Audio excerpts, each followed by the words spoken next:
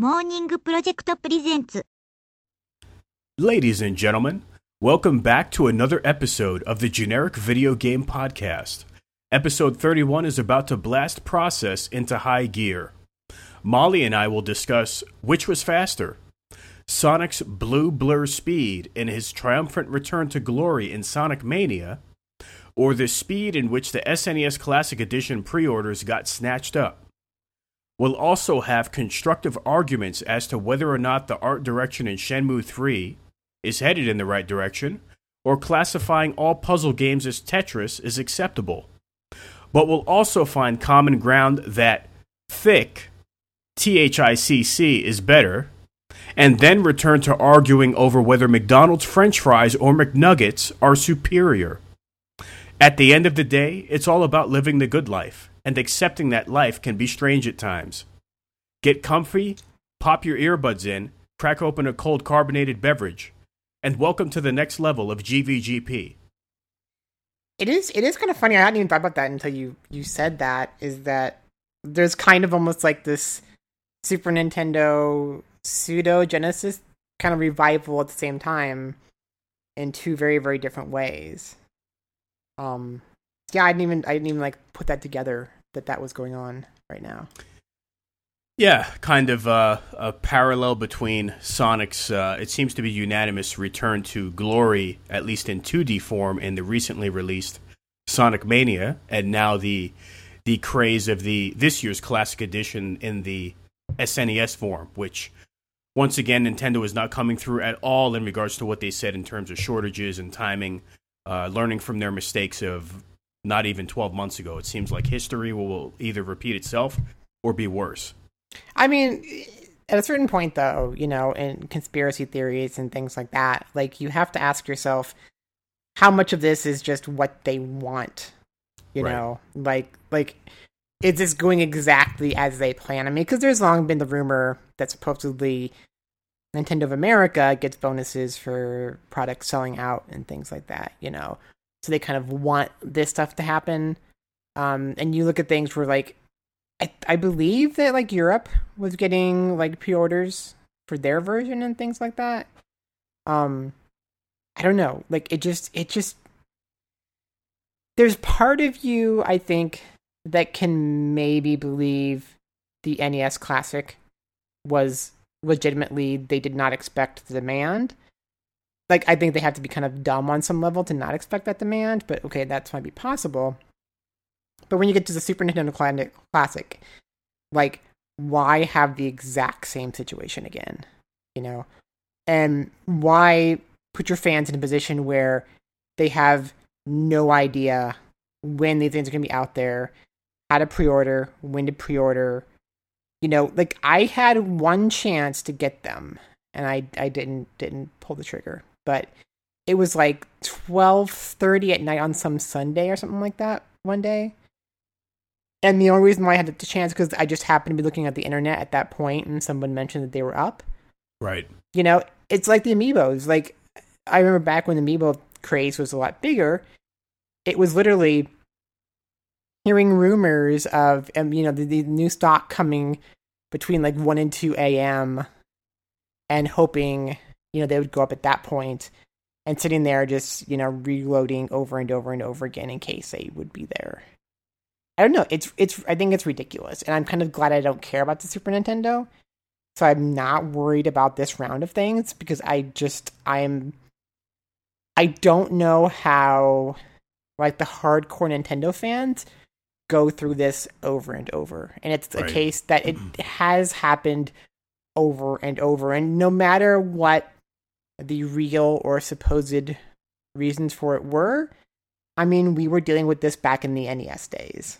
It's been that long that Nintendo has had this happen. Well, my feelings are that, I am a huge Super NES fan, and before I say what I'm about to say, I feel anyone who's looking to get that, the SNES Classic, whether it be for their collection or to relive some of those memories, I'm all for it. I have nothing against that. I don't think, a person is ignorant from wanting to do so or relive the glory days of that, even in the holiday season coming up, whatever the reason.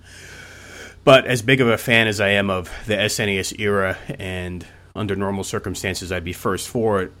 You know, for me, I've said this before, you know, I have a lot of those titles on my new 3DS.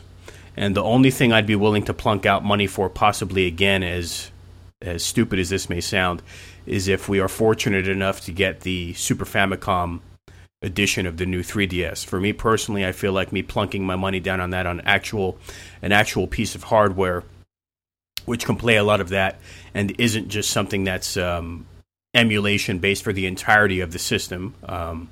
I understand that it's emulated on new 3DS, but you understand what I'm saying, that piece isn't solely dedicated for that. I feel like I'd be willing to put my chips in for that. And yeah, I just don't... I know we've said this so many times, but it's like, I have no issue with them doing endeavors like this, but it's like, don't forget about the other handheld devices or consoles you have, such as the Switch, which still doesn't have a single classic retro title on it as of this recording. And, right. You know, new 3DS hasn't had anything since December 29th, 2016 stateside. But on a quick asterisk before I forget, I did notice as of August 23rd in Japan, they got 12 more Super Famicom classics for download on new 3DS, primarily comprised of Square titles.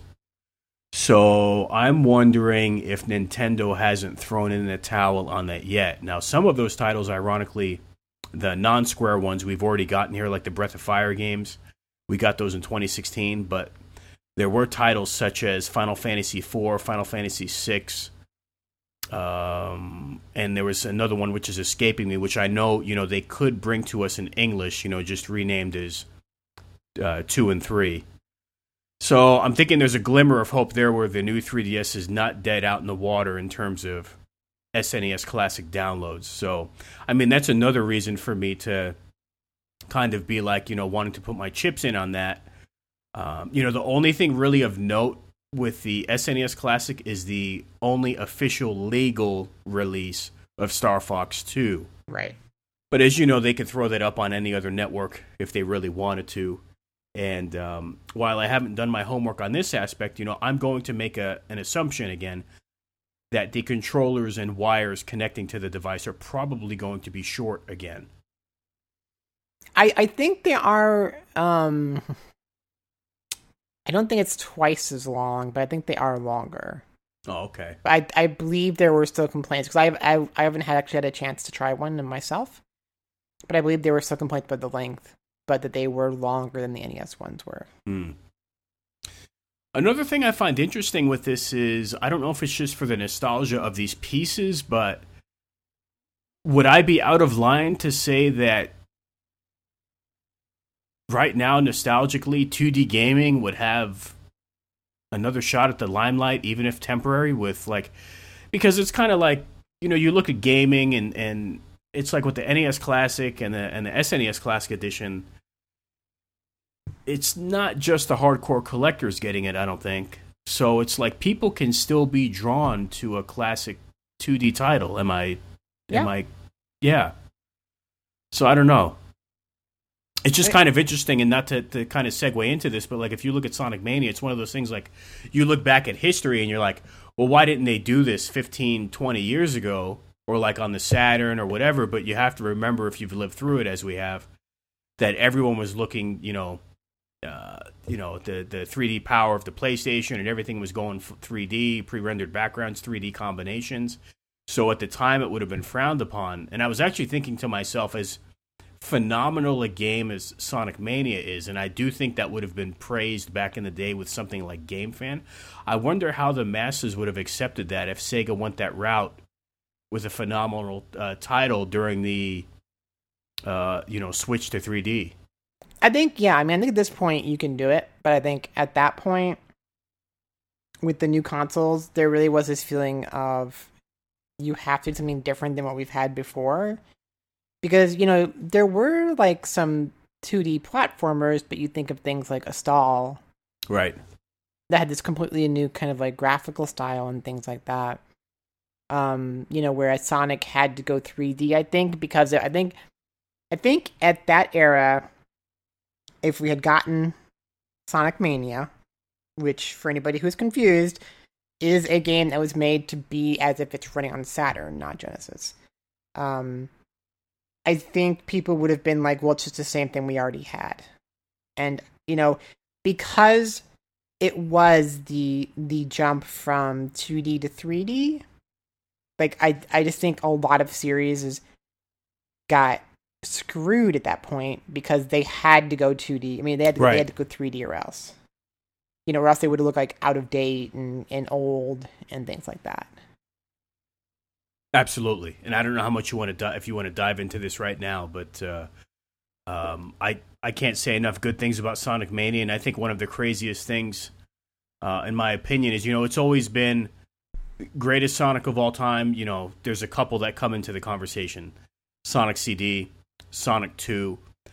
From a mechanic standpoint and for hardcore that, delved a little bit further and stayed with the series longer, you can even make the argument for Sonic 3 / Sonic and Knuckles for what it offered in terms of diversity, levels and gameplay mechanics. But usually I think it's safe to say Sonic CD and Sonic 2 go down in history as the greatest Sonic titles created. I can't believe we're in 2017 after 17 to 20 years of ups and downs, excluding a couple gems on handheld and certain aspects of Sonic Generations, to be fair, and Sonic Colors. I mean, it's been just such a ride, primarily downhill. And if you would have told me that we would get our greatest Sonic title ever late 2017, pushing 2018, I'd say there's no way. I mean, absolutely no way. Not only that you get the greatest Sonic game from a bunch of fans, because there's always this thing about like how fans say they could always make the game the company should be making, but like a lot of the fans overestimate their actual ability to make games and understand what makes games good, so to actually have one guy who was literally a hardcore Sonic fan who came up through kind of like ROM hacking, and then two other teams of people who kind of had similar kind of Sonic fans in them, to have them be the ones to step in and, do what Sega don't. Right. It's crazy. Like, it's just like, that's not the way it's supposed to happen, but that's the way it happened. Yeah, I can't believe it. And just to give a shout out on some names here, and I know this is in your official review at egmnow.com. There's a quick plug. You can read Molly's wonderful review of Sonic Mania, amongst many other titles. You've got Pagoda West Games, but you've got Christian Whitehead, who I think who probably spearheaded it, as well as Headcanon. And then, special note, doing a little bit of homework recently, T-Lopes for the soundtrack is just fantastic. Like, wow. I mean, the game is phenomenal, and then that soundtrack is just the icing on the cake, the cherry on top, whatever you want to call it. I mean, just a memorable video game soundtrack. It's catchy, it's memorable, it fits the Sonic game to a T. Obviously, I know Molly has completed the title, and I'm very close. So I believe there's 12 zones, and I'm on 11. Almost, yeah. So, and I haven't touched it in a few days due to busyness, but this is a title that I have sunk my teeth into. I've replayed some areas, and man, it's phenomenal. One thing too is like when you play it, like there's certain games where you can feel how much the development team cared about the game, and that it wasn't just we want to make a good game. There was something personal. There was heart and soul kind of involved, to use that kind of cliche, but just like, I think in every aspect of this game, you feel that the people making this game really cared about it and wanted to make the Sonic game they've been waiting for. And it's always nice. It's funny because, very, very different thing, but you also play a game like Hellblade from Ninja Theory that came out recently. That's another game where you can feel how much the team kind of cared about it in a different way. And it's always nice to play those kind of games where there's just this obvious level of the developers poured themselves into that project. and that, you know, the results are felt all throughout, because there's like no part. I mean, you know, I had a few sections here and there when I kind of wish they'd done things differently, or I didn't like the thing they had done, you know, but there was never a part where I'm like, this game isn't just great, you know, and isn't at a level of quality that a lot of games just simply can't hit. Without giving too much away, and obviously there's many callbacks to other Sonic titles, mechanics, and what have you, would I be crazy in feeling that there were other aspects in Sonic Mania that not only did callbacks to Sonic titles, but other Genesis/Sega titles, or am I crazy? Oh, yeah, absolutely. I mean, there's one big obvious one that is a spoiler that I don't like to mention. Yeah, okay, yeah. But to be fair, like, there's even, like, the popcorn machine is a real thing that existed. You know, the Sega popcorn machine in the was it Studiopolis? Oh, I didn't know that. Yeah, I know what you're referencing, but I didn't know that was a real thing. And then the whole, like, Gallop kind of lottery, like the ball selection thing is something real. So there's, like, all these little pieces here and there that are not only referencing kind of Sonic history, but also Sega history. One more here, because it was bothering me. I should have texted it to you before the show so I didn't waste time on the show on this, but was there also a callback to arguably a old Capcom title, or am I nuts? Or maybe it was just a coincidence on level design. I mean, you want me to say it? Yeah. There was one level I thought was a lot like the No Gravity Zone and stuff in Strider. Oh, yeah, I can see that. Like, I don't know if that was their inspiration, but I can see why you would think that. So...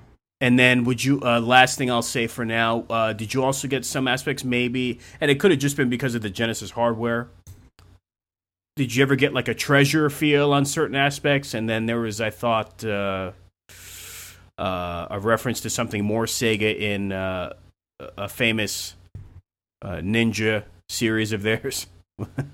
Now that one I'm not sure if I caught, but I can see certain, like, there's certain bosses and things that do feel a little treasury. Yeah. You know, like I said, I think it wasn't necessarily just Sonic, but also kind of that era of Genesis that it was, you know, kind of showing some love for. Right. Yeah, I mean, it's, I don't know what else to say. Just 2 thumbs up. If one hasn't downloaded it yet, it's available PS4, Xbox One, Switch, and then recently it hit Steam. I saw people complaining about something with the Steam. I don't know if it was DRM or whatever it was. Yeah, there's the DRM issue with it. It uses, was it Denuvo or whatever it's called? That already got cracked and things. Yeah, I owned it on PS4, but I'm kind of tempted to also get it for Switch as well. Because for some reason, like, it feels like it'd be a game that would just feel at home on Switch. Right. And it's funny. Yeah. It's funny too, you know, that we've gotten this, you know, and just recently we had the Wonder Boy remake. Yeah. So it's kind of like that classic kind of Sega 2D era, you know, is getting some love.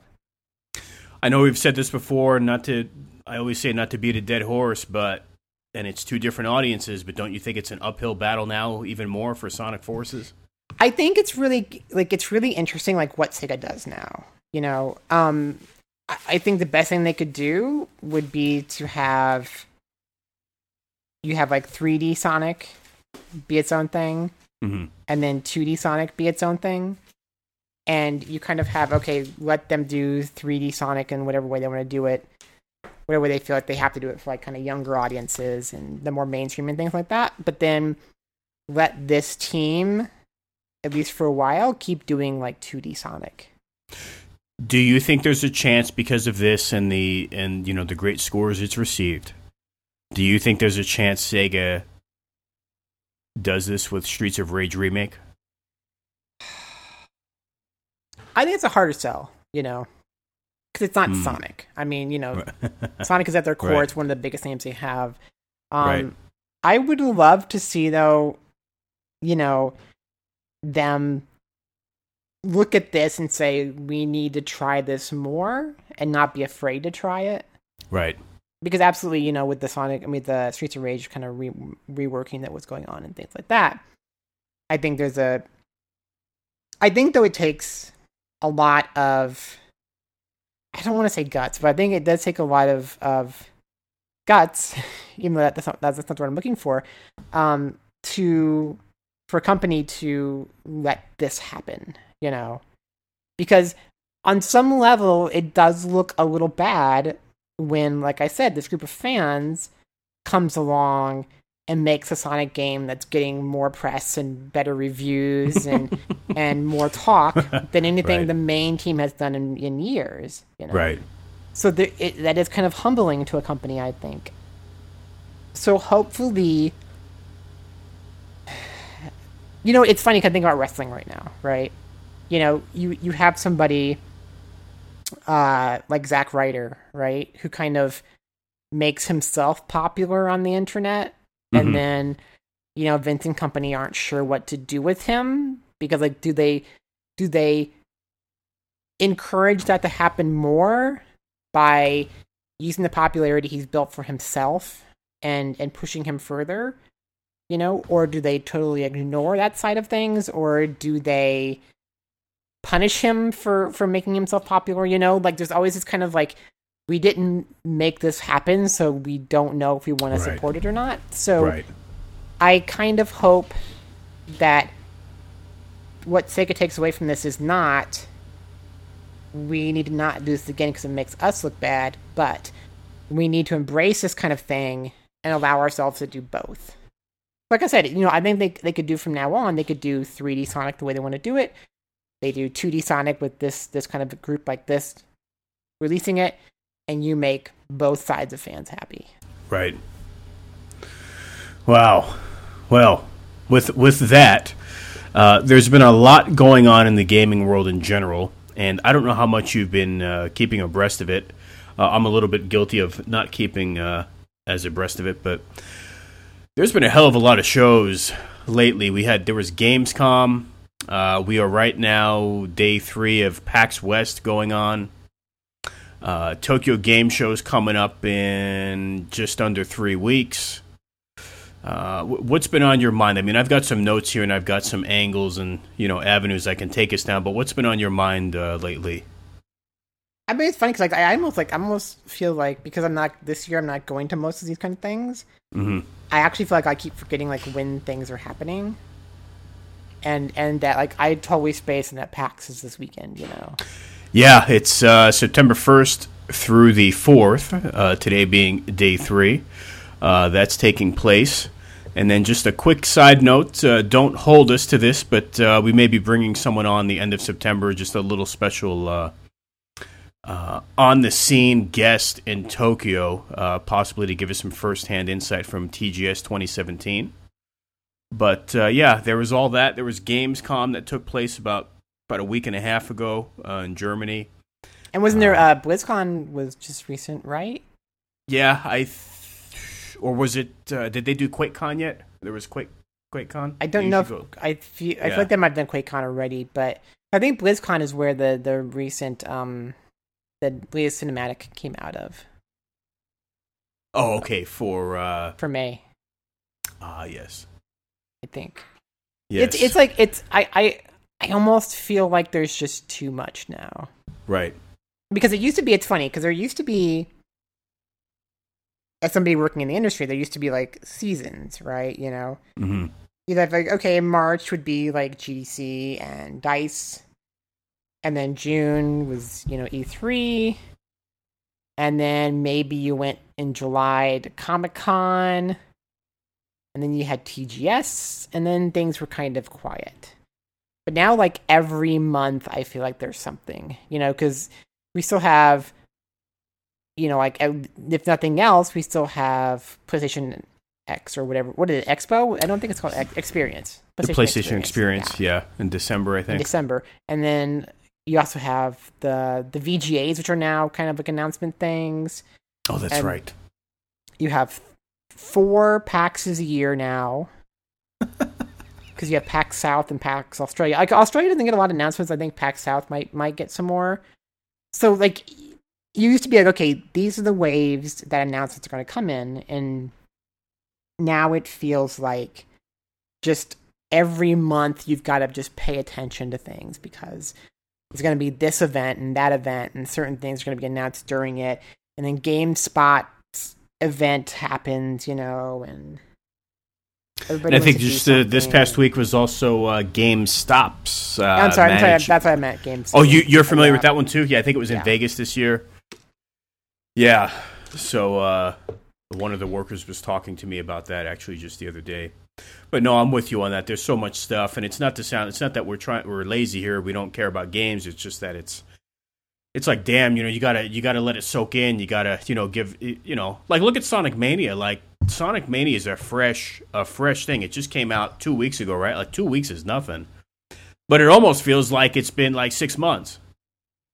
You know what I mean? Just because of all the other news and all the other shows and releases. You've kind of answered my question indirectly, but I was going to say, I actually have a thing down here. Are you feeling indie games overload, or, slash, are you feeling, these conventions overload? Well, I was trying to find the exact numbers, but I think we're at a point where, like, Steam gets, isn't something like 100+ games a day released? Wow. Or some crazy number? They're trying to compete with iPhone.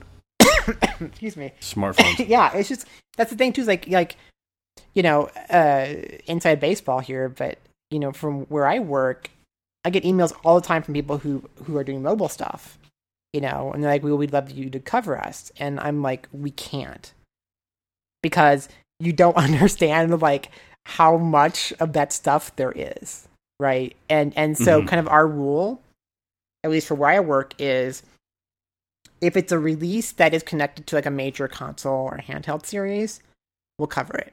So for example, there's Square Enix's fantastic Go line of like Hitman Go, Lara Croft Go, and then there was Go. So we we covered those because those are connected to these very big franchises on consoles and stuff. Or if there's like a we didn't cover Final Fantasy 15 not Game of War, but whatever that is, rip off. Mm-hmm. Like down to the point where I've seen the commercial where they have like is Kate Moss the one that does the Clash of Kings? No, it's Kate Moss. No, cause she's old. I mean, nowadays she'd be old school. You talking? I don't know any of these models. It's got to maybe Kate Upton. Yeah, that's what I meant. Kate Upton. Yeah. So Square had like the Kate Upton like generic version for their Final Fantasy 15 like ad, which I thought was crazy. So we don't cover that game, but we will cover mobile games that have some kind of connection. But beyond that, we can't, because there's just so many games. And same kind of thing with Steam. Like, we don't do a whole lot with PC just because you don't realize like how much that means. Even on consoles, like it's crazy. Just in 1 week, how much stuff can come out. Like, I think it was, what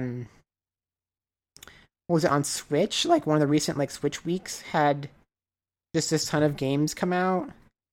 And I'm trying to see on PlayStation. Just an example. And this isn't everything for upcoming week, but there's A Whole New World, Antiquia, I can't even say this name, Lost, Destiny 2, of course, Don't Knock Twice, Drive Girls, Gun Ducky Industries, Knack 2, Licky the Lucky Lizard Lives Again, The Lost Bear, Senko no Ronde 2, Songbringer, Spectrum, Utawareru Mono, Mask of Truth, and that's probably other games too. So, like, how many of those have you heard of? Yeah, like maybe 30%, 30, if I'm being nice, 30-40%. And that's like 1 week. That's not all the games that are probably going to come out. That's just an example. And that's just one platform, right? I mean, not one platform, but like one kind of ecosystem, PlayStation. And that's for every system every week. Right. And it just gets crazy after a while. Yeah. There's just so many games, and it's nonstop. I've said it before, but like, if I was making a game, like, I don't know how I wouldn't just panic about how do you make your game stand out from everything else that's out there. I'll tell you what I think. I think if you had the passion and like you were all in on the game, you'd have to somehow keep your head down and set goals and get through your project until release and pray to God, because if you stop to take a look around and see everything that's coming out, I'm with you. Like, it's either like all or nothing. Either you've got to have the confidence and the drive and the game plan and pray to God, or it's like you stop and it's like, what am I doing? Like, either this has been done, or my idea, like between the time of now and release, the idea could be taken. There could be some Dojin or fan-made game that's already done this. Someone could be selling the same idea for $2 or $50. I mean, it's just endless. Like, and is it going to reach its audience? It's unbelievable. And the previous week on PlayStation, like, there was like 24 new games for that week. I almost thought that's what you were reading, but yeah, this past week was big. And I mean, you have big games like, Absolver is a pretty big game in terms of like indie releases.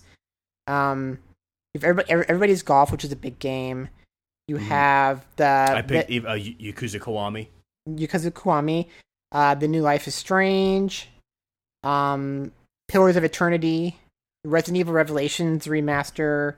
Mm-hmm. Those are just a few of like Warriors All Stars. It's just a few. Like, so like even if you're only looking at like I'm into niche Japanese gaming.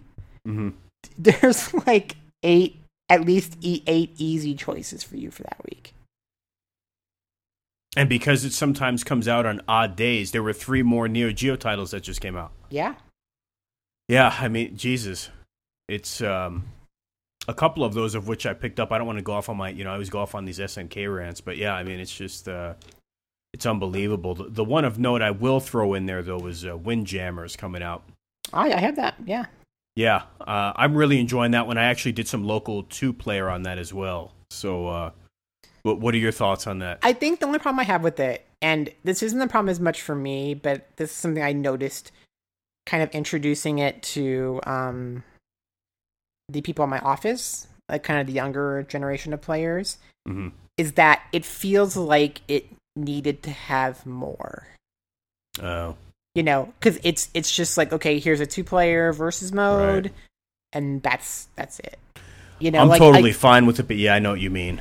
Yeah, but I kind of feel like it needed like, okay, 4-player or a really simple kind of more. I mean, it has a kind of arcadey, single-player mode, but there's just I do worry that it does feel simplistic, and I know I've heard this complaint about the Hamster Neo Geo releases. Is that they're the arcade versions and not the home versions. So you do miss out on things like training modes at times and stuff like that. Yeah, that's true. And they're certainly, as to be expected, not the Neo Geo CD or other releases which have sometimes the orchestrated arranged soundtracks and things of that nature. But it's weird to me it's weird to me. I understand why, because it's arcade classics, right? Obviously. Sure. But it does get weird that they are releasing the NVS versions, not the AES versions. Right. Yeah. And the other thing with this, back to your point, I get what you're saying to add more to it, but I think the super duper challenge there would be is, now you'd have to be going back into the sprite work or adding to the sprite work or new areas so you know what I mean? So that's kind of... Yeah. The other thing that got me when I looked that title up, though, online, Windjammers, when I was doing just looking up some stuff to refresh my memory, I didn't realize I'd forgotten that was Data East. Yeah. It brought back a lot of memories for me. I remember, going to the arcades when younger and playing a lot of Data East titles. Well, it is funny. I mean, it's funny that some of the Neo Geo games can get kind of blurred. Because you had, Data East, you had, was it Saurus? Mm-hmm. Yuma Kobo. Yeah, and ADK. Sunsoft. So you had like some of those companies that you think of them just being Neo Geo games, whereas they actually weren't. So it's easy to forget that sometimes. Right. And it's funny that you mentioned that, because I remember, I think it was Game Fan that had the story about how Data East was setting up Data West. like as like the kind of Western branch to make games as well. Wow. I don't think that ever actually happened. I miss, I mean, we say this before, but I miss like that era of Japanese companies. Because I was thinking the other day, like I was thinking about how much I miss Hudson right now. And them just existing and making games and stuff. Yeah, they got scooped up by Konami, right? Yep. So they're under Konami. I guess this is opportune time to talk about this, but like, a lot of my time gets spent, if I'm not playing games because of being burnt out from work and other things, I'm always doing something gaming related. And I went back and watched some of the Hardcore Gaming 101 videos that were recorded like 18, 24 months ago overseas, and I was looking at the old Hudson building, which used to have like the mini, like the train and stuff that would go around the building, and I saw it present day. It was all like kind of like the building is still there, but obviously the train isn't there. I think the tracks might still be there, and they were just going over the history of it. It's kind of amazing to look at and to see all that company did and its strength in the late 80s, early 90s, and how much money they must have had, and just it's a thing of the past now. And then, while not historic in that respect, another YouTube channel I started watching in recent months, it's actually been on YouTube, I think, a little while, but there's a guy in Australia who is in the Guinness Book of World Records for the largest gaming collection. And for those who have listened to me on the podcast here or elsewhere, I've always given that, not officially, but there's a gentleman that I interviewed from France years ago, Bryce Core, who I would still put on that list, by the way, up there for having just an ungodly amount of games and figures and all that. But this guy's official. It's The Last Gamer, and he's got like over 26,000 titles. Is this the guy who has like the video of his collection? Because I think I watched one recently where like he's still building out his he's he says he's not rich at all, which is it has to be a total lie. that part I have an issue with. Okay, yes. Can we get into this? There's no way you can see that video and that part. Now I think he seems like a real cool guy, and he's they restore arcade machines, him and his wife, and he has a son. I only know this because I think in this video he gave it away. I think he's 43. And seems like a totally cool guy. His videos are done really well, and he's like a family man and all that kind of stuff. But I'm with you on that. There was a video he did within the last 3 to 5 months, and when he went over what he does for a living and all that. I mean, there's no way mathematically. Like, I just took that number and did basic numbers, like, and just came up with a small number. Like, even if those games are $20 a piece or 30, like, because I don't have to explain this to you. Like, some games he may have gotten for $5 on a deal or $8. Sure. But let me tell you, he's got some in his collection that are literally, no joke, worth hundreds and thousands of dollars. So, and that's excluding the dozens upon dozens of consoles he owns, all the limited editions.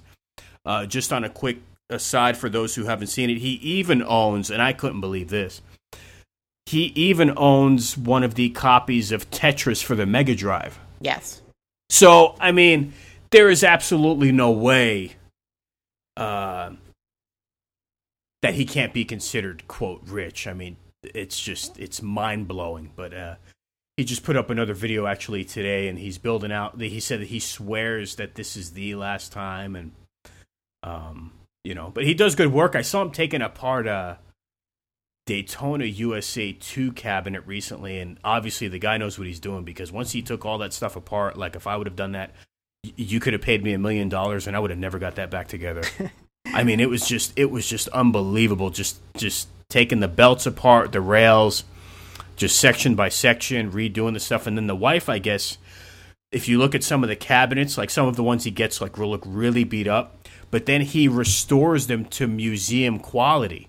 Mm-hmm. And I was like, what? And, he was kind of praising his wife, saying, sometimes we'll look at some of the work she does and he'll like look at it for minutes, or I don't want to say hours, but like, he'll look at it to see if he can tell where the work was done or whatever. And he can't tell where the redone paint job or whatever was done. But anyway, for those who are, kind of enamored with stuff like that into gaming, and you want to just see an absolutely ridiculous collection, it's The Last Gamer on YouTube out of Australia. It's just, it's insane. It's funny because I was thinking about him today because, getting settled in my new place, and I I have like kind of like two small main shelves where I keep the games I want to use all the time, and then my Vita games. And in my last place, I had run out of space for the Vita, and so in moving here, I was going to reorganize some things, and so I spent part of today like reorganizing that shelf and trying to figure out how to make space for certain things and whatever. And, you know, I have like 2 shelves versus his like hundreds and hundreds, but it's still like there's like that fun thing you have. Right. That it's hard to explain to other people who don't like enjoy owning games is right. There's a joy to just reorganizing your shelves and putting things in new places and figuring out extra space and stuff so I kind of feel the joy he gets. Right. But it's also, I can't imagine just dealing with what he has when you watch that video. And it's too like that, you know, it becomes the argument of, you know, because he seems like he plays a lot of his stuff. Yeah. But there's no way he can play all that stuff. There's only one thing I'll say, and this is obvious. You know, the one good thing about it, and it seems like his son was really into it, and I think his son might be pushing his teen, like he's maybe like 12 or something like that. You know, you can always say at the very least, hey, you know, he's got something to pass on, and his kid does seem to be into it. It's not like the kid's not into it, and, you know, it is something he gets to do with the family and the son, and they even showed like their own little movie theater. Right. That they have made up for their James Bond viewing, but at least it's one of those things. It's not just on him, and there's others to enjoy it. And he does say once he's finally done with this in the next couple months, he does plan to provide content and do videos and stuff. So he is doing something with it at least. But yeah, I mean, I'm with you. I mean, there is just absolutely no way at all that he could get through. I mean, I can't. I mean, literally with what I have, and it's not even a fraction of a fraction of what he's got. I mean, you'd be hard-pressed to get through what I've got in a lifetime if you stuck. I mean, seriously. Right. I mean, and at the pace I'm going, I could live 10 lifetimes and not get through all the BS I have. And, you know, yeah, so I think, and I'm not saying it's wrong. I'm just saying that, like, for him, it has to be just I want the collection side of it. You know, it's not like I want to play all these games to play. Because, like you're saying, you know, unless you're playing every game for like 5 seconds, there's just no way your life can handle that. Yeah. You know, if we don't mind talking about YouTubers a little more, you know, I was watching a different one. I still watch Happy Console Gamer with Johnny Millennium, and I like him. I talked to him a few times, and 'cause I think I started talking to him because he did him and somebody else did a episode on game fan issues. It's possible. Don't quote me on this. It was probably a while ago. It could have been Rob Man, but don't quote me on that. No. I mean, I know it's definitely Johnny Millennium. Yeah. Oh, yeah. Definitely. I know he. Yeah. Definitely. Oh, I'm sorry. I see. You're saying the guy that. He was the with. friend. Yeah. That absolutely could have been. Yeah, but the reason I bring him up out of nowhere right now is he actually had an interesting video he did a few days ago. He had a buddy on who he knew who lived in Europe. And it was really interesting to get the European take on the 90s era gaming. Now, here's the thing, you know, people like you and I pride ourselves on our gaming knowledge, and we're familiar with the different territories and, you know, PAL versus NTSC, all that basic stuff. But I had no idea. His friend was saying, for example, they did not get titles such as Chrono Trigger, Final Fantasy VI, they did get Secret of Mana, but long story short, the list of titles he went through that they didn't get in Europe at the time, like, so if you were a JRPG enthusiast or would read about it in some of their publications, there was a lot that they missed out on that, like, it even put into perspective how, you know, how always the North Americans would, you know, be complaining about all the stuff we got shafted on from not getting it from Japan. Well, it was way worse over there. Oh, yeah, no. I mean, the thing is, like, I remember that definitely is that for a long time, it was always, you know, we feel like we're getting screwed, but at least we're not Europe kind of thing, you know? And it's funny that over time, in certain ways, they've actually gotten better than us. Like, I think Nintendo of Europe seems to be way better about releasing, like, those kind of lesser-known games. Yes. That Nintendo America never touches. They still obviously are behind in certain things. I know there's been... I think it was just recently that Atlas announced they're going to have a European division. Because I think Atlas has been one of the publishers that's been really tough getting some of their games over there because it's had to go through then, you know, like secondary parties. Did another thing, even in this YouTube video, I think they showed a snippet, and I've seen it on getting back to the Last Gamer in Australia. And we always like to talk about magazines. Were you familiar with a Super NES era publication out of Europe called Superplay? Yep. Oh, okay. Now that's something I was unfamiliar with up until like very recently. Oh, yeah. Did you ever get to see it or have any copies of it? I think I saw it like once or twice. Like I wasn't really collecting it or anything, but okay. I know, because I've always been into magazines, and especially once I started working at Game Fan, there was a curiosity of like, what are other magazines doing? And so right. we knew about a lot of those kind of things and kept an eye on them and stuff like that. So wow.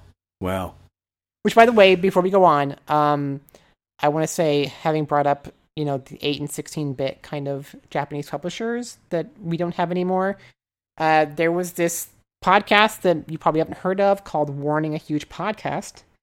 That on stage 19 of that show, they did as their main topic, looking back at the lesser-known 8 and 16-bit Japanese game publishers. So if you're curious about all that, you should go listen to them.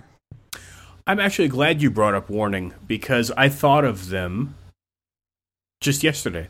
Oh. Would you like to know why? Why? Because I was on my 3DS scrolling through the eShop looking at new titles, and once again disappointed there were no new Virtual Console titles, but there was a really obscure title that just got released a couple weeks ago to no fanfare that the only reason I know this name is because of Warning, a Huge Podcast. And this will also, I know what you're going to say. You're going to say, if you went back in time to all of the games that Warning said would never come here, and now it's ironic in 2017 we've got I've got one for you. Okay. El Menage. Oh, yeah. Yeah.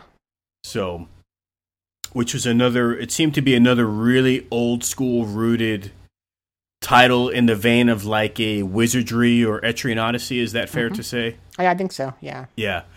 That's one of those things. A lot of the titles that were discussed on Warning, I'd at least heard of the names or was familiar with the pronunciation or whatever. But I remember listening to El Menage, and I'm like, are they pronouncing that right, or what the hell are they talking about? Seriously, I'd never. I mean, are you very familiar with that title, or is that more of a Casey and Nick? I think Casey was the one who was more familiar with it. I know of it, but like I wasn't really into like the kind of dungeon crawlers at that point. Like I kind of enjoy them more now, but. Right. I had only touched kind of a few, so I never got deep into like the Wizardry or stuff like that. Right. So. Well, it's up on the store now. I believe it's $20. So it doesn't seem like there's going to be a physical release. I knew it was coming here. I read about it months ago, and then I didn't hear a peep, so I didn't know if they canned it or what. But it seems like it went up on a digital store. So that's up there. I know that. Yeah. And what else? So I was going to ask you about this, and I wanted to watch the latest trailer for it today, and I didn't. I'm assuming you're looking forward to The Good Life by Swery. Yes. I mean, from what little we know of it, I think there's a trailer out there, but I haven't watched it yet. Oh yeah, trust me. After you watch it, you'll understand what I'm saying. It's a very Swery trailer. So, bouncing back on, you just mentioned Atlas, potentially Atlas of Europe. Since we mentioned the Atlas topic, do you have any interest, or do you feel that a Catherine sequel is coming, as they teased during a recent live stream? It's it's interesting. Somebody else asked me this too, and like part of me would have said no, because Catherine really existed as a kind of tech test for Persona 5. Mm-hmm. To kind of play around with the, a new visual style and a new engine and a new way of handling things and stuff like that. But it ended up being one of Atlas's best-selling titles. So I am actually not going to be surprised if we get a new Catherine. I guess my worry would be I don't want it to be a sequel. My thought was you have a whole new cast, whole new story, whole new situation, whole new location. The only similarity is in this new cast, there is also a girl named Catherine that is involved in some way. I think that's all you need to do is just have a name connection, not same person or anything. Just have the name connection, and that's all you do. So I think if they try to do it a sequel, it's going to feel way too forced. So you have it just be kind of like these are stories that somehow involve a girl named Catherine. Oh, I see. They're not. I see what you're saying. Yeah. So they're their own thing and not the same people, but there's just that name connection. Kind of like, I mean, like, you know, obviously Legend of Zelda goes farther with this, but none of those links usually are the same link. You know, there's occasionally a link or two that are the same, but usually this is a different character. He looks like Link. His name is Link. You know, like Japan loves doing that kind of thing. So I think you just do that. Is you just have a different character with that name. That's all you literally need, and you can do anything you want with that game, I think. Well, I guess we'll see. You know, I guess they need something in the pipeline. Every company has to put something new out to keep generating money. So, you know, I would figure if that happens, we'll probably see that in 2018, maybe late 2018, something like that. Yeah, so I'm curious to see if it does actually become a thing. You know, but I mean, I think with Sega backing them, and you know, also you're not going to have a new Persona for a while, right? So I think you have an opportunity to do it, and people would be interested. So, before I get into some other random stuff that may not happen, which by the way, can we say that Catherine was the only game Atlas released of that era? Oh, on PS3? Yeah. Wow, I never looked at it like that. Yeah, because they did P5, but it was dual system. Well, yes, yeah. I mean, yeah, okay. I know what you mean though. Like solely, yeah. Wow. But for yes, planned for that. I mean, okay, it's hard to say because obviously Persona 5 was planned for that era, but right. But I know what you mean in terms of actually being part of that era properly.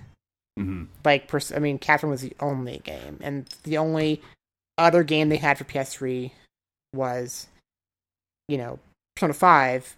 But at that point, it was really a PS4 game. I mean, technically, it wasn't technically a PS4 game, but yeah, it got more fanfare and probably sales. Yes, I'm people saw it as a PS4 game at that point. Yeah. Before we get into more little bit of gaming stuff here, we're actually shockingly coming up on a 1 hour mark here on GVGP 31. I want to thank fans for being patient with us as we're just going through, just a whole bunch of different life stuff, not bad stuff, just some time-consuming aspects. But we're back here this evening as we're approaching the fall season. With that being said, and what I'm about to say, this can go in one ear and out the other because this may never happen. So what I'm about to say may stay on this episode and just never come to fruition. So don't get your hopes up. I know that's a terrible pitch, but I was in discussions recently. Actually, I got to see the Microsoft offices on Thursday via FaceTime because my Double Plus Good Games, the old podcast I used to do from 2010 to 2014, Neil was up there doing some business. So I got to see the offices via FaceTime for a little while, and there's a couple people in the pipeline, and this is not on me, and I didn't contact them myself, and I've got no time frames, and I've got nothing confirmed, and I haven't agreed to anything. But what I said was maybe if this does come to light, what we can do is if we do interviews with X, Y, and Z individuals, we can do a double upload. We can upload it to the Radio.Morning Project feed and like maybe just do a GVGP/Double Plus crossover and also upload it at BauerGraphics.com or DoublePlusGoodGames.com, whatever you want to call it. But a couple people that are the one who I know will come he's a great guy, and I've actually sang his praises in the past. It's been a while, and you're actually familiar with him, and it probably wouldn't happen until end of the year, early 2018, is Michael Mentheim, who's still pushing forward with MFL, Mutant Football League, and while sports may sound blasphemous on this network, and I haven't sullied Radio.Morning Project with sports, this isn't any old sports game, so this would be the spiritual successor to the much-beloved Mutant League Football on the Genesis from the early 90s, and Michael Mentheim's a great guy. I actually interviewed him about 4 or 5 years ago, and just really down to earth, and it's just ironic. He was up, he's a native of Illinois, and Chicago, Illinois, and he was up at the Microsoft offices the other day, and MFL, Mutant Football League, is still coming along well. It's a reality. I think the goal is for that title to be up by early 2018. And then more interestingly, and I don't know if this is going to happen because you got to figure if it does, it's got to be soon, but just I'm throwing this out there. There's also the potential maybe to interview some of the people behind Cuphead coming to Xbox One, Awesome. which is that much stylized. It's actually a run and gun. I didn't realize that. It's technically a run and gun with a 50s or even earlier, like early 1900s aesthetic in terms of its cartoon presentation. Well, what's interesting too is, I mean, it was originally going to be a boss run, kind of like I think of like Alien Soldier for. Oh, I didn't know Genesis that. Wow. But I think too many people complained, and so that's why it kind of got delayed. It's because they actually end up expanding it to have the actual levels for each boss. So. And you know what's funny too? Like you talk about Mutant League Football.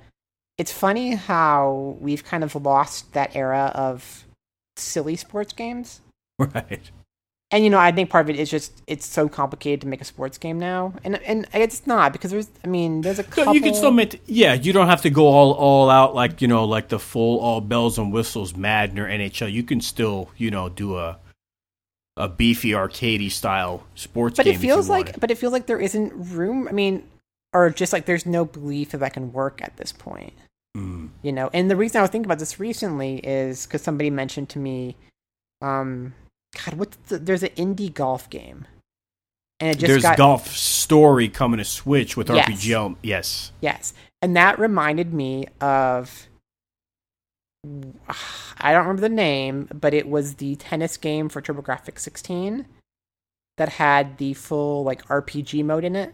Ooh, I don't remember that. And I had a TG16 and some Yeah, of the sports there titles. were a couple of games on the TG16 that were funny because they seemed like regular sports games, and then they had like adventure RPG elements to it. Wow. And this game, it had like literally like random battles were tennis matches and things like that. I have no recollection of this. Yeah, and then that made me think with the golf thing is there was that. Was it Battle Golf on Genesis that we never actually got, but I remember seeing it in like Game Fan and EGM and stuff.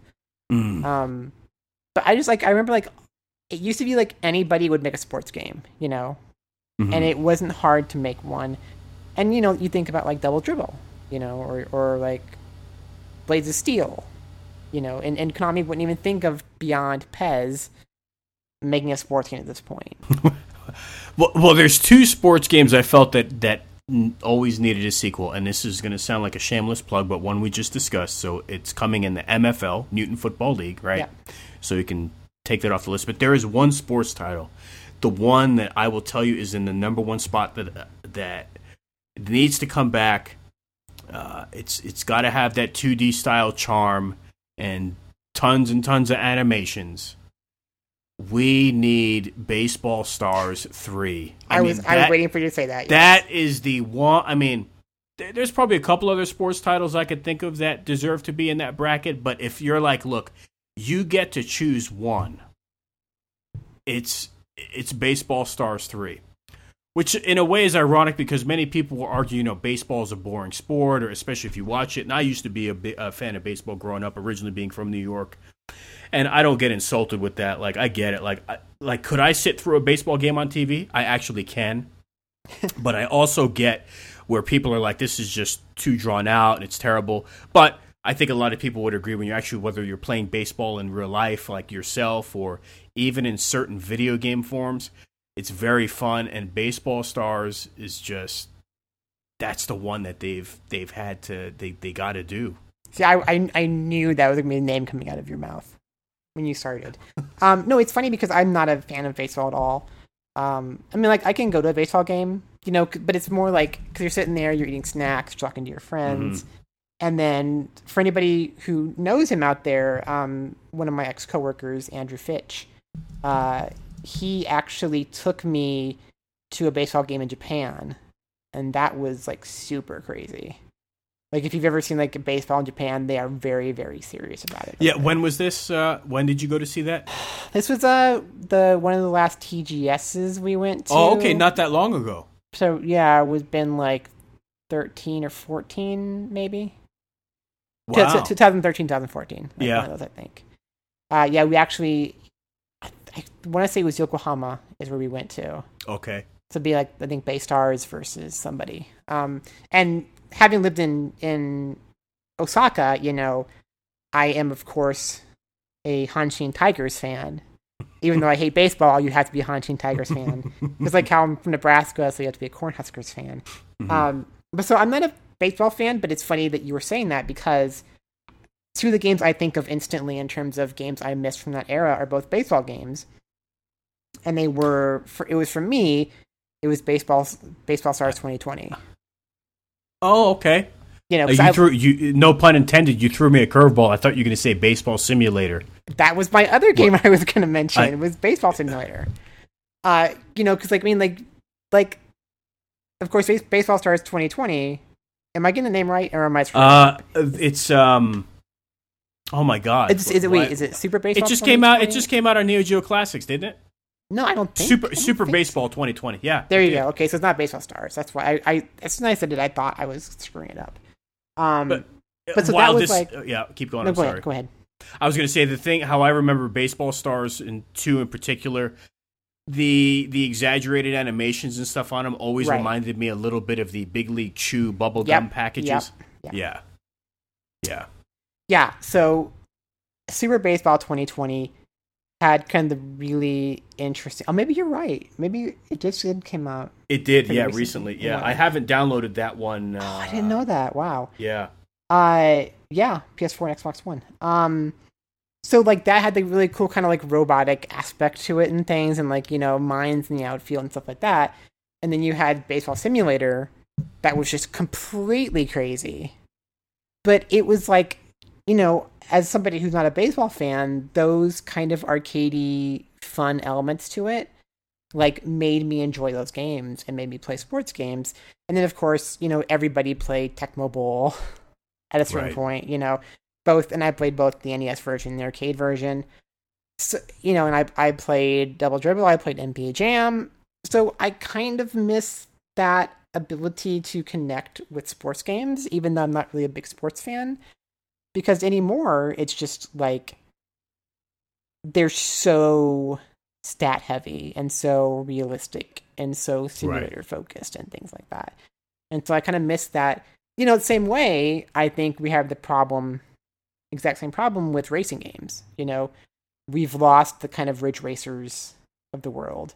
Right.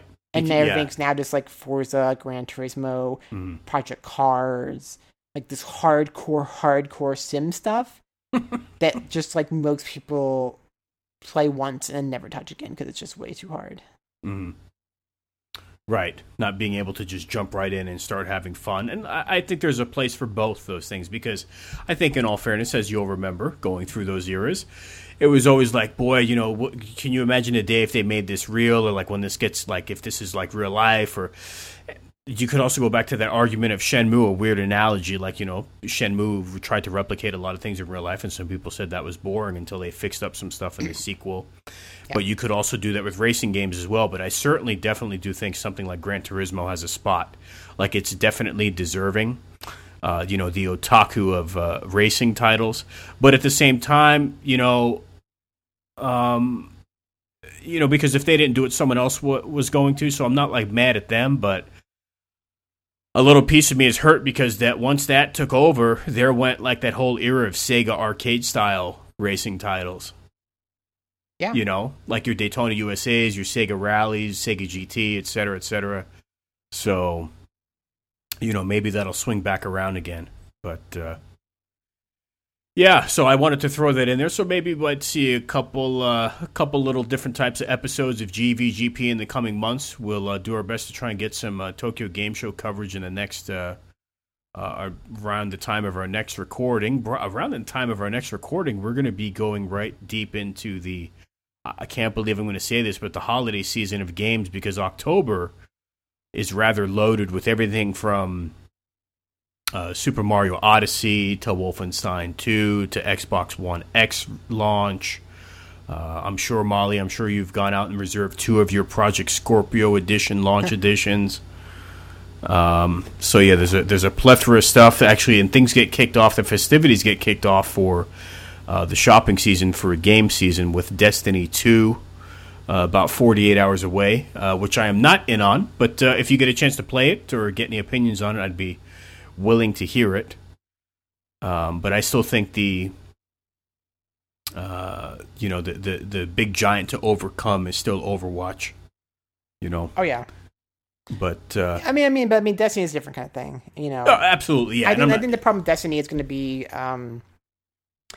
it isn't feeling different than the first game. Ew, I'm glad I didn't go in on it yet. Yeah. Like, it just feels too much. And I'm saying this as somebody who's not a Destiny player, just kind of watching it and, hearing from people what they're saying. So if you disagree, that's totally fine. I just think that it seems... It's hard to look at it and have your brain not say this in its expansion. Wow. So... What, changing gears as we wrap up GVGP 31 here, have you taken a look at the latest stuff from Shenmue 3? I have. You want to go first, or you want me to go first? No, go ahead. I'll surprise you. Some people were nitpicking at the art originally on some of the enemies and the overall look, but I'm gonna tell you, I thought it looked appropriately Shenmue. Well, as Keiji Inafune says, it's better than nothing. Oh, God. No, the understanding I have is that they came out and said that they had removed the animations about a month earlier, and it was still early graphically, and I think the problem of what they did was they just released that trailer as it was. Right.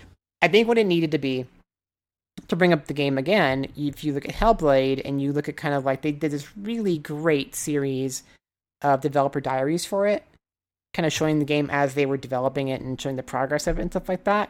Mm-hmm. Like, I think you needed context, I think you needed to have, explain what's going on and why certain things are the way they are. And team members, as terrible as the game ended up, you look at like how they did Mighty Number 9, for example, and having somebody playing the game and showing Inafune and him being like, oh yeah, it's coming, together great and stuff like that. Like, you can't release it, I don't think, as just a gameplay trailer, because then people have expectations for what that means.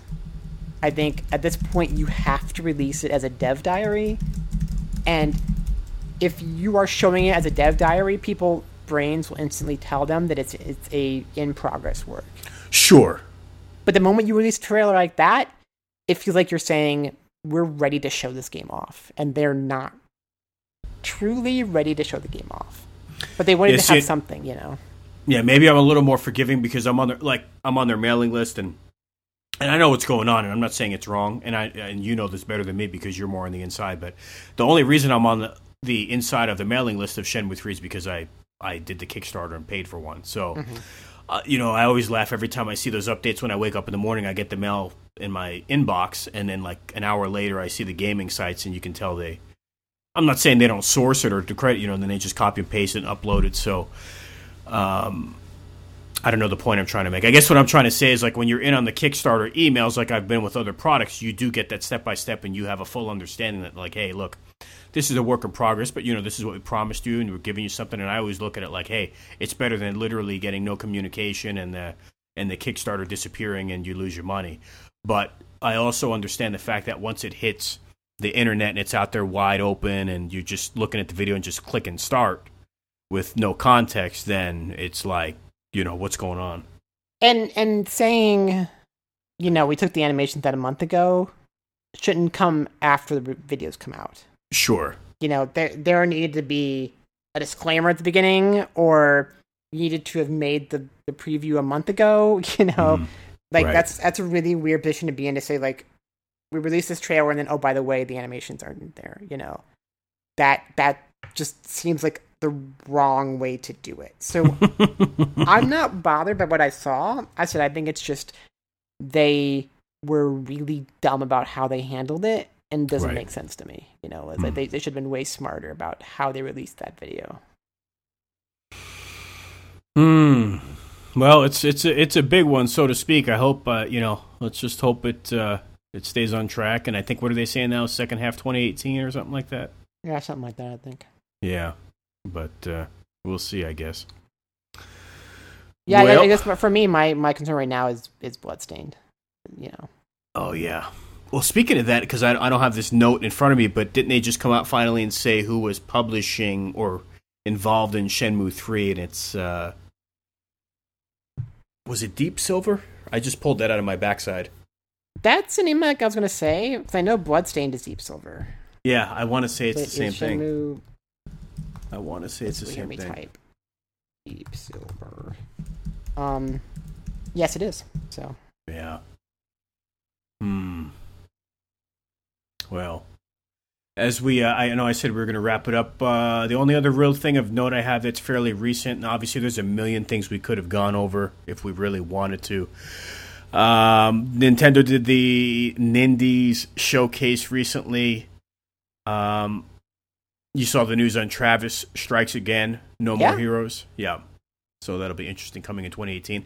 And then I've read a snippet, correct me if I'm wrong, also the Travis character is going to be in like 6 other indie games coming to Switch. Yeah, I haven't had a chance to kind of fully update myself on that, but there's something to the connection between kind of indie gaming and him with this. Yeah, and I think one of them was Hotline Miami.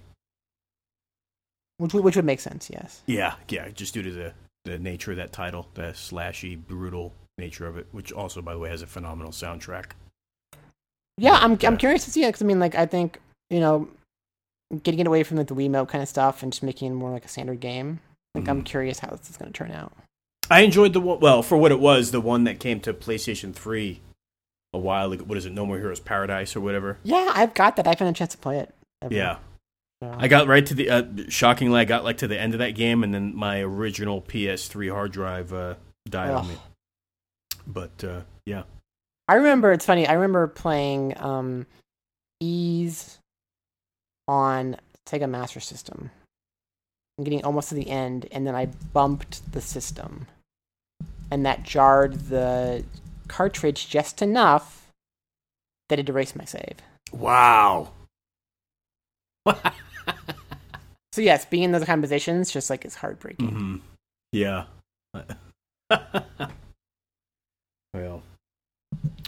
Well, if you don't have anything else for now, I'm doing this out of respect for time here. We've just surpassed the 72-minute mark for Generic Video Game Podcast 31. As we wrap up, don't forget to check us out, radio.morningproject.com. Find us on Twitter, as always, at 24BitAJE for myself on Twitter. That's the number 2, the number 4, BITAJE. My one and only co-host, Molly. That's at Molly Penn on Twitter, MOLLIPEN. Also, check out EGM Now for the latest, not only from EGM, but Molly's latest professional reviews at EGM Now. That's EGMNOW, the official morning radio feed at Morn Radio. That's MORNRADIO. And as always, thank you for hitting that download button, subscribing to us on iTunes, leaving a positive and friendly review, if possible. And on behalf of Molly, I want to thank you for taking the time once again, and thank the listeners for hanging in there with us. And we'll be sure to be back sooner rather than later, and hopefully with some pleasant surprises. Thank you once again.